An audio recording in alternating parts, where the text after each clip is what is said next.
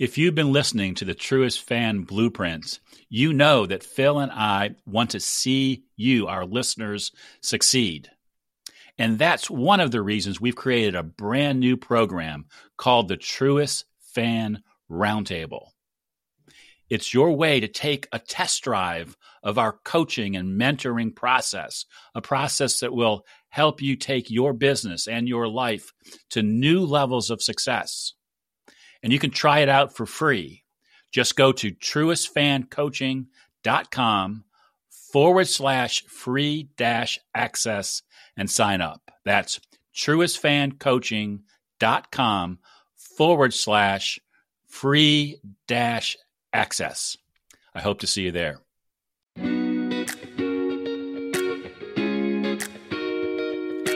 In my experience, most financial advisor marketing is horrible.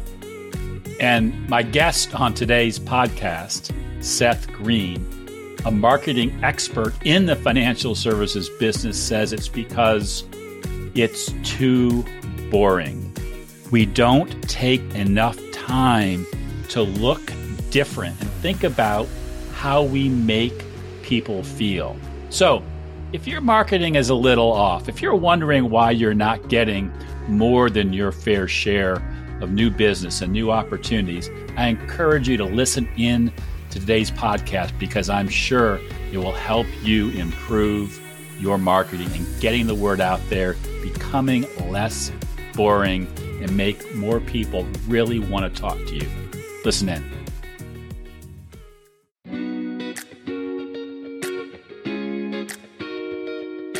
You're listening to the Truest Fan Podcast. And now, here's your host, Rob Brown.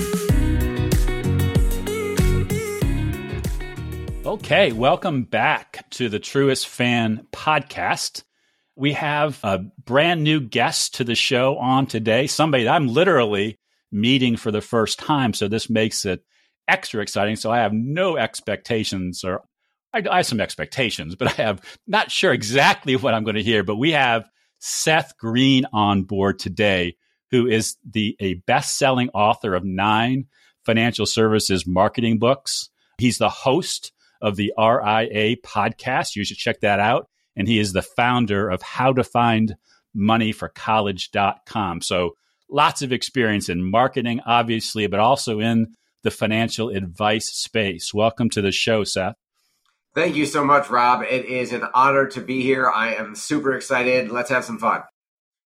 Let's do it. So, Seth, this is going to be a surprise to you because you may not know this, but one of the reasons or one of the ways that I came up with the Truest Fan idea is sitting in a lot of baseball games where I consider myself to be the world's greatest Cleveland Indians Guardians fan.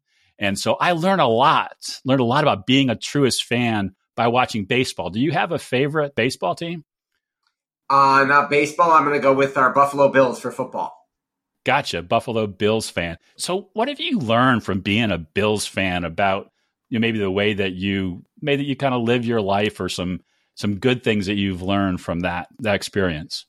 Sure. So for those of you listening and watching who know about the Buffalo Bills, we've had an interesting history, right? When I was growing up, when I was a kid back in the 90s, we went to the Super Bowl 4 years in a row and lost every single time. And then we had a long 20-plus year drought where we were not very good. We would get different quarterbacks. We would get different players. It didn't matter. We were never – it was never our year after that. And so there's a lot of lessons in there about persistence, about flexibility, about dealing with disappointment, which there's some others, Cleveland, now obviously you've got, Ohio's got some winning teams, gotten some championships, gotten pretty far, football, basketball, everywhere else. But we could relate to, let's say, a Chicago Cubs fan for decades, or a Boston fan for a while after, Larry Bird retired. So if you think about it, there's, flexibility, persistence, dealing with disappointment, and then there's expectation. Right? Because, now we've got a really good team and we think this is our year. A year or two ago, Josh Allen's first game, I think he threw like 5 interceptions.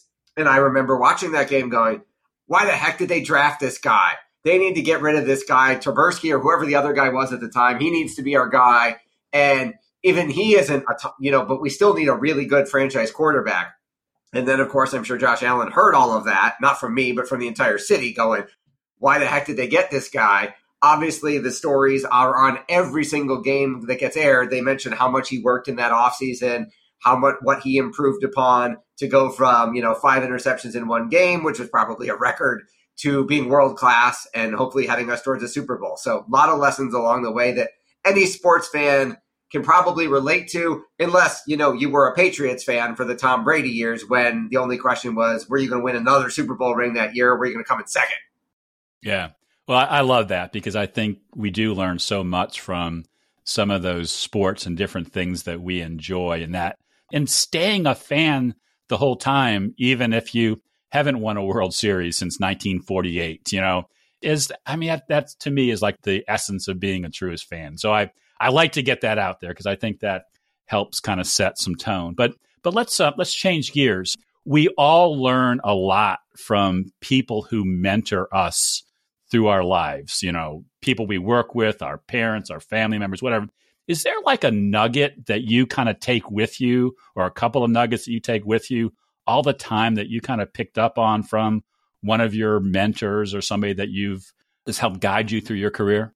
Sure, I'll give you two. One is the person most responsible for my success, where I learned almost everything from, would be legendary marketing guru Dan Kennedy, who I know some of your listeners know of. Dan taught me it doesn't matter how good you are or what you do if you have nobody to be good for. It doesn't matter if you've got the best portfolio management strategy or the best risk-adjusted returns if nobody knows about it. So he taught me you're not in the business of financial advice. You're not in the business of investment management. You're in the marketing business. And you market a business that happens to provide financial advice or investment management. Or in my case, our firm is specifically focused on college financial aid.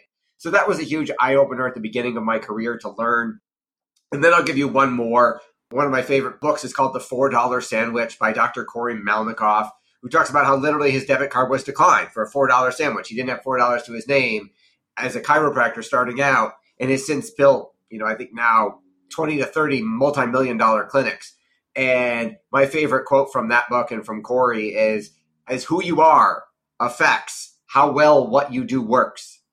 So the more you work on yourself as a human being, as a spiritual being, and the more you grow yourself, the better results you'll get and the better your business will get. It doesn't have to be a new whiz-bang marketing technique that we could talk about, but you could have the best marketing in the world, but if you as a person is not a big enough container to hold it, it won't work. That's awesome.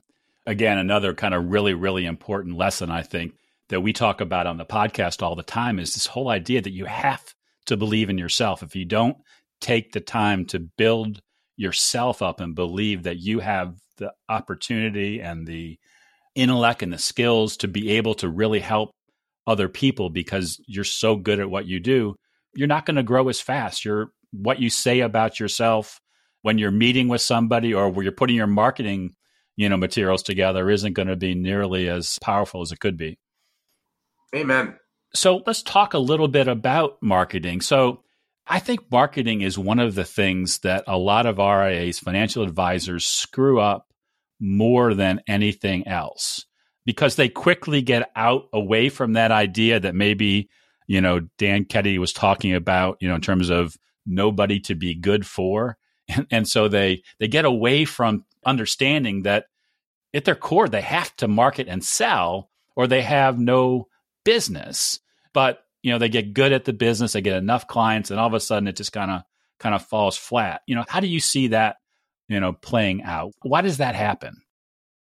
Because I think none of us decided to get into the financial services, RIA, insurance, investment business thinking that we would become professional salespeople, right? We thought that we wanted to help people make smart choices with their money.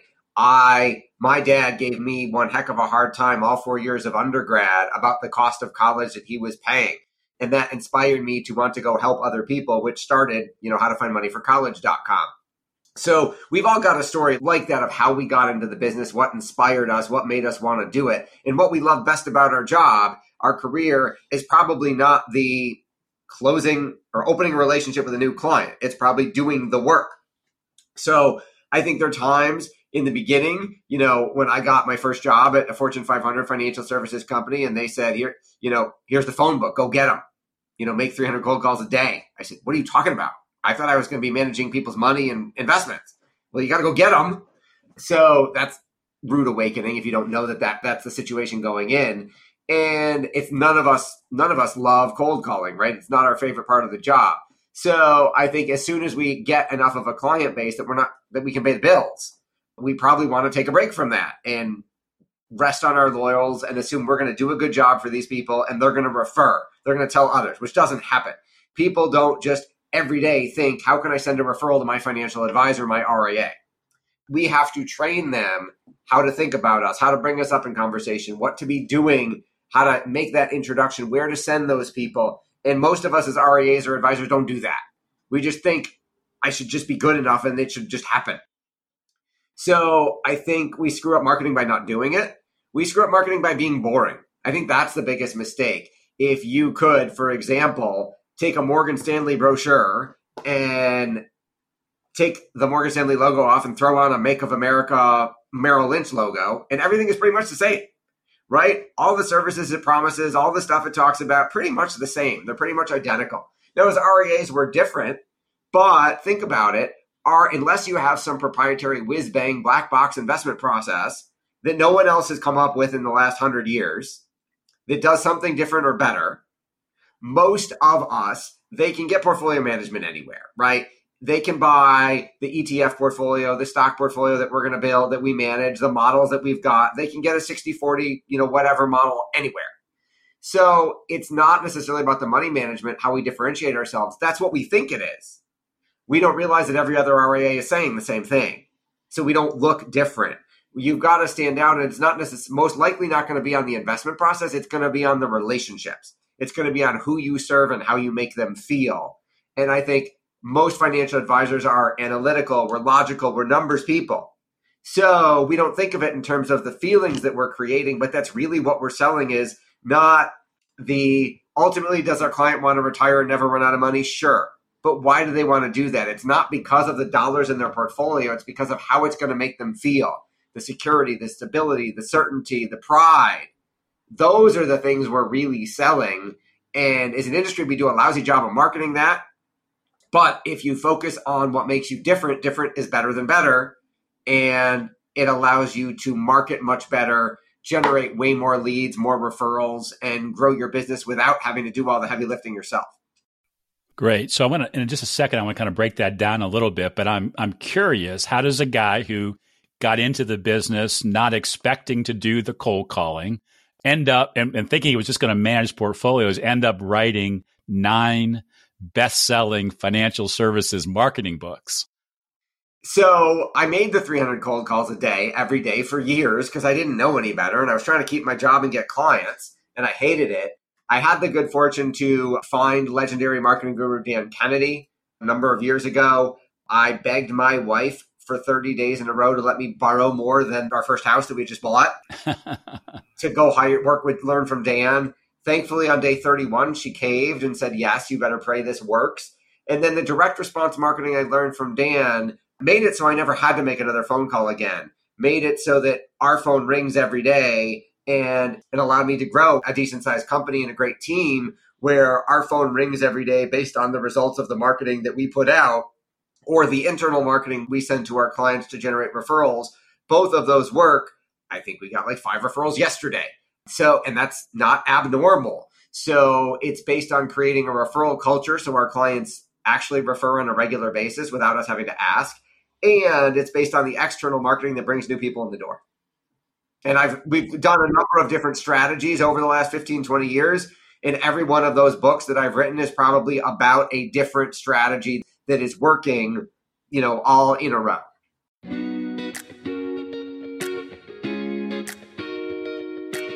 Are you ready to discover your true purpose, live with impact, and build an ever greater legacy?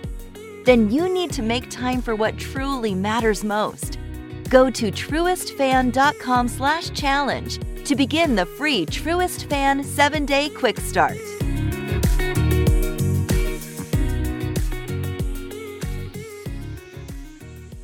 So, and I know you're not going to be able to talk about all of them, but, in the world that we live in today where, there are some people that say, you see these statistics come out from the industry, referrals don't work. Nobody gets referrals anymore, which I think is the biggest BS there is, because I know that my clients who are growing the best and the fastest with the most satisfaction are getting their biggest, most ideal clients from referrals. What do you do to create that referral culture? And I guess it starts by not expecting immediate results. So it depends on your definition of immediate. So I can take an RIA that's getting a very low number of referrals and turn their client base into a referral generation machine. It'll take me 120 days because we built that down to a science and we license that process to other RIAs. There's 7 steps to it. There's 7 principles to it. A lot of it involves getting your clients to feel warm and fuzzy about you by being in many, very, very regular, like at least twice a month communication with them, not about their money.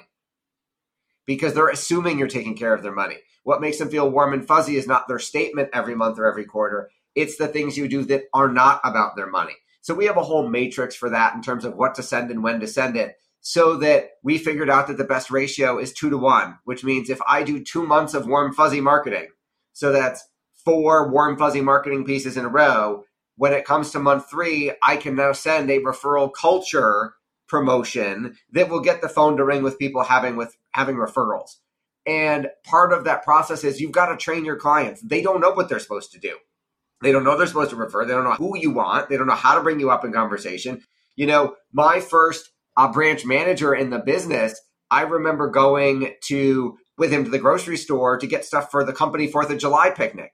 And I couldn't believe, I was a couple months in the business, and he literally tapped the person, the stranger, in line at the grocery store ahead of him 20 years ago, tapped her on the shoulder and said, "Hi, John Smith, blankety blank financial services. Nice to meet you. How's your retirement plan going?" And I was like, "Oh my God, are you serious?"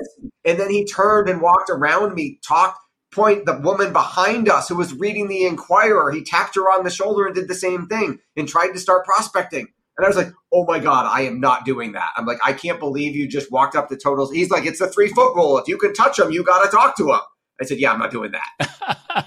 I said, "My heart surgeon isn't going to do that, right? The accountant isn't doing that. The lawyer's not doing that. I am not a cheesy car salesman." No offense to car salespeople. So I said, there's got to be, a better way. And if you train your clients how they're supposed to do all those things, so that they know how to elegantly have a conversation about you. I don't want them knocking on strangers' doors on their street. I don't want them in a barbecue backyard going, "Hey, how's your portfolio?" Because that's not how people really relate, and your client's never going to do that, no matter how much they love you. So we set things up where it might be something that we know the client cares about. It's a hobby they've got. It's a psychographic trend they've got. It's a charity they're involved in. So there's a built-in referral mechanism, like, hey, if we're having a golf event and we invited 6 golfers, bring a member of your foursome. Who do you play golf with? That's an easy layup because they already are doing a hobby that involves multiple people. If we're having a wine tasting, bring another couple you drink wine with, because if you drink alone, you might have a problem. Joke intended. So if we find out that information and then use it, it totally changes the game in terms of it's a whole lot easier to say, "Hey, my buddy's flying in this golf pro to give us a killer lesson. You want to come and improve your golf game," versus, "Hey, my advisor's serving rubber chicken at an asset allocation and annuity dinner. Want to go to that?" No one wants to go to that. So let me put my advisor devil's advocate hat on. Sure. Because the one piece of pushback that I get when I have conversations like this with advisors, because I help them build their referral stream, is, "But Rob, it just is going to take too much time to create that non-money material so that they can just, kind of be comfortable with me. So when I start training them to give them referrals, it'll be easy." I think I know your answer to this, but I just want to kind of tee it up that way because time is the biggest argument, I think, against building a system like you're talking about. Well, that's the easiest one to fix. That's the best objection because we've built it already. So, for example, we get all that psychographic data with a direct mail survey. We tried doing it online. Nobody filled it out. When we mail it with a gift in advance, hey, here's a gift for filling this out. Thanks so much. Everybody sends it back because we bribed them in advance to do it. Now they feel bad. They either got to send back the gift and go, no, thank you, or they do it.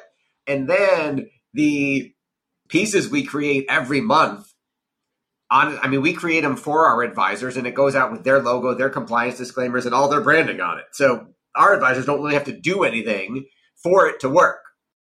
Right. But I think this is maybe how I got introduced to you. I saw some of your stuff. Some of your messages are really elementary and simple and fun. That's the whole point. We overthink stuff as advisors all the time. We think it's got to be so complicated. Right. But realize that, October, next week is we're recording this right before Halloween. So we did a Halloween promotion, planning for your retirement doesn't have to be scary. Who do you know who's scared of the stock market? Who do you know who's scared, who's talking about being scared about what's going to happen with the election and their portfolio, whatever. We're finding conversations that are already going on in their head about current events. And then people are like, oh, yeah, because the clients don't think of people. But if you say, who at church was complaining about Biden? I mean, I'm making this up. Right. Or who in your Rotary Club complains about the market? Then they're like, oh, that's Joe. He does that every week. Well, we should talk to Joe. Right. No, perfect. Yeah, I think that is so, and not just from the fact that you have a business that can help advisors or do this for advisors, but just getting advisors to understand that the kinds of things that we're talking about doing when you're talking about building relationships, you don't have to create a new 13-page brochure. You do not. Every month. And maybe you've already answered this, or in a way you've already answered part of this question, but you also talked about how it's important to look different and to make it fun. Talk a little bit more about maybe why that's so important and some of the other fun ways that you approach marketing to help people really stand out and be different and not have, the same brochure, with just a different logo on the front. Sure. So a lot of it can be customized, can be based on who you serve as your target market. And baby boomers with money is not a target market. It's too broad. So for example, we've helped advisors micro niche target market based on things the advisor likes to do, right? If you are a left-wing liberal who donates to Sierra Club and Save the Animals, don't market your services to Republican hunters, right? Right. You're going to hate them. You're not going to want to ever spend any time with them. So we'll ask our advisors, hey, if we could give you your dream job, what would it look like? And what hobby would you want? Like, we've had a number of advisors who say, man, if I could get paid to be on the golf course all day, that'd be great. I love to play golf. Okay, well, let's create marketing that is solely aimed at golfers. And let's tell them in the marketing that all of your appointments occur on the golf course. There's no spreadsheets. There's no laptops. It's literally, we're going to play golf and talk about stuff. And then when we go have lunch at the restaurant at the country club, I'll pull out your printouts. We have had clients who were hunters and had property. And we said, okay, all of your meetings are now going to occur in a hunting blind. They got to get up at 4 a.m. or whatever and go hunting with you for 4 hours. And then we'll talk about money. So if we find something the advisor is passionate about and we build them a new client base all around that hobby or that lifestyle, they can't get enough. They're like, oh my God, I love going, I go to the golf course, I golf 3 or 4 times a week now and I'm getting clients doing it. This is incredible. But they never thought to do it that way. Yeah, it's amazing. And then how many advisors do you run into that just kind of came off like the $50,000 website or the $75,000 Facebook marketing campaign, and they're just like, marketing doesn't work anymore? Well, that's why I tell clients I hear that 3 times a day, and our firm would be, we have 46 people who work here. We'd be half the size if every other marketing firm in our industry did what they said they were going to do. So every day, multiple times a day, it's an average of 3 times a day, I hear from a financial advisor or an RIA who emails me or calls me or has an appointment with us and says, I tried X, Y, and Z. I spent this much money and I got nothing. Well, the record we currently have is we had an advisor who spent $400,000. And then we said, who do you really want to work with? And it turns out he wanted to work with business executives like C-suite, high-level, big company executives who were very devout in their Christian faith. So we made him the Christian business coach, and he's crushing it. And I said, I wish you had found me $400,000 ago. Do you know what? We don't even charge a fraction of that. Do you know what we could have done with that type of budget? So I hear all the time, we get brought in to clean up marketing for other firms' messes literally every single day. Right. Yeah. And again, I wanted to bring that up because there's like this hesitancy on the part of some advisors to invest any money in their business, whether it's with a marketing firm or with a coach like myself.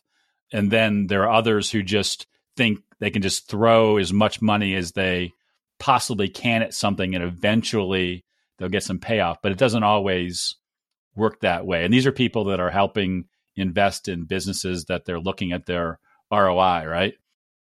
Yeah, you would think. It's funny. That's one of the Fortune 500 company I left was A.G. Edwards.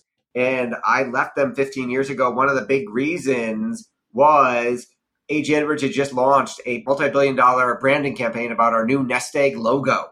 Wall Street Journal, television, CNBC, everything. And the VP of marketing for the whole company was doing a roadshow to every single office, talking about how fabulous this was and how great it was going. And it had been my first year with Dan Kennedy. And I raised my hand. I'm sitting in the back. And I said, I work here and I own stock in the company. We spent $1 billion on branding. What was our ROI? Deer in the headlights. Guys like, what are you talking about? I'm like, well, this investment company, our clients, we have to tell our clients their returns every day. We invested $1 billion of shareholder money. Part of that tiny bit was mine. How much did we make back? We have no way to track that. We have focus groups who recognize the logo and anecdotal evidence that people are calling in saying, I saw your TV commercial. I'm like, I had just been learning Dan Kennedy, remember? So I said, we didn't have a central 800 number on the ads where every phone call went for a specific offer about the nest egg analysis. And then a receptionist didn't take that information and forward it to the branch manager at the right city office so he could send it to the broker of the day.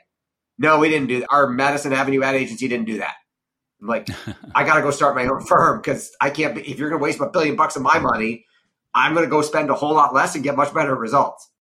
Yeah, because at the very least, if you're going to spend money on marketing, maybe you ought to fill up the appointment slots that the advisors have to actually talk to people about doing business and not you would think not winning awards for the best marketing ad in the industry, right?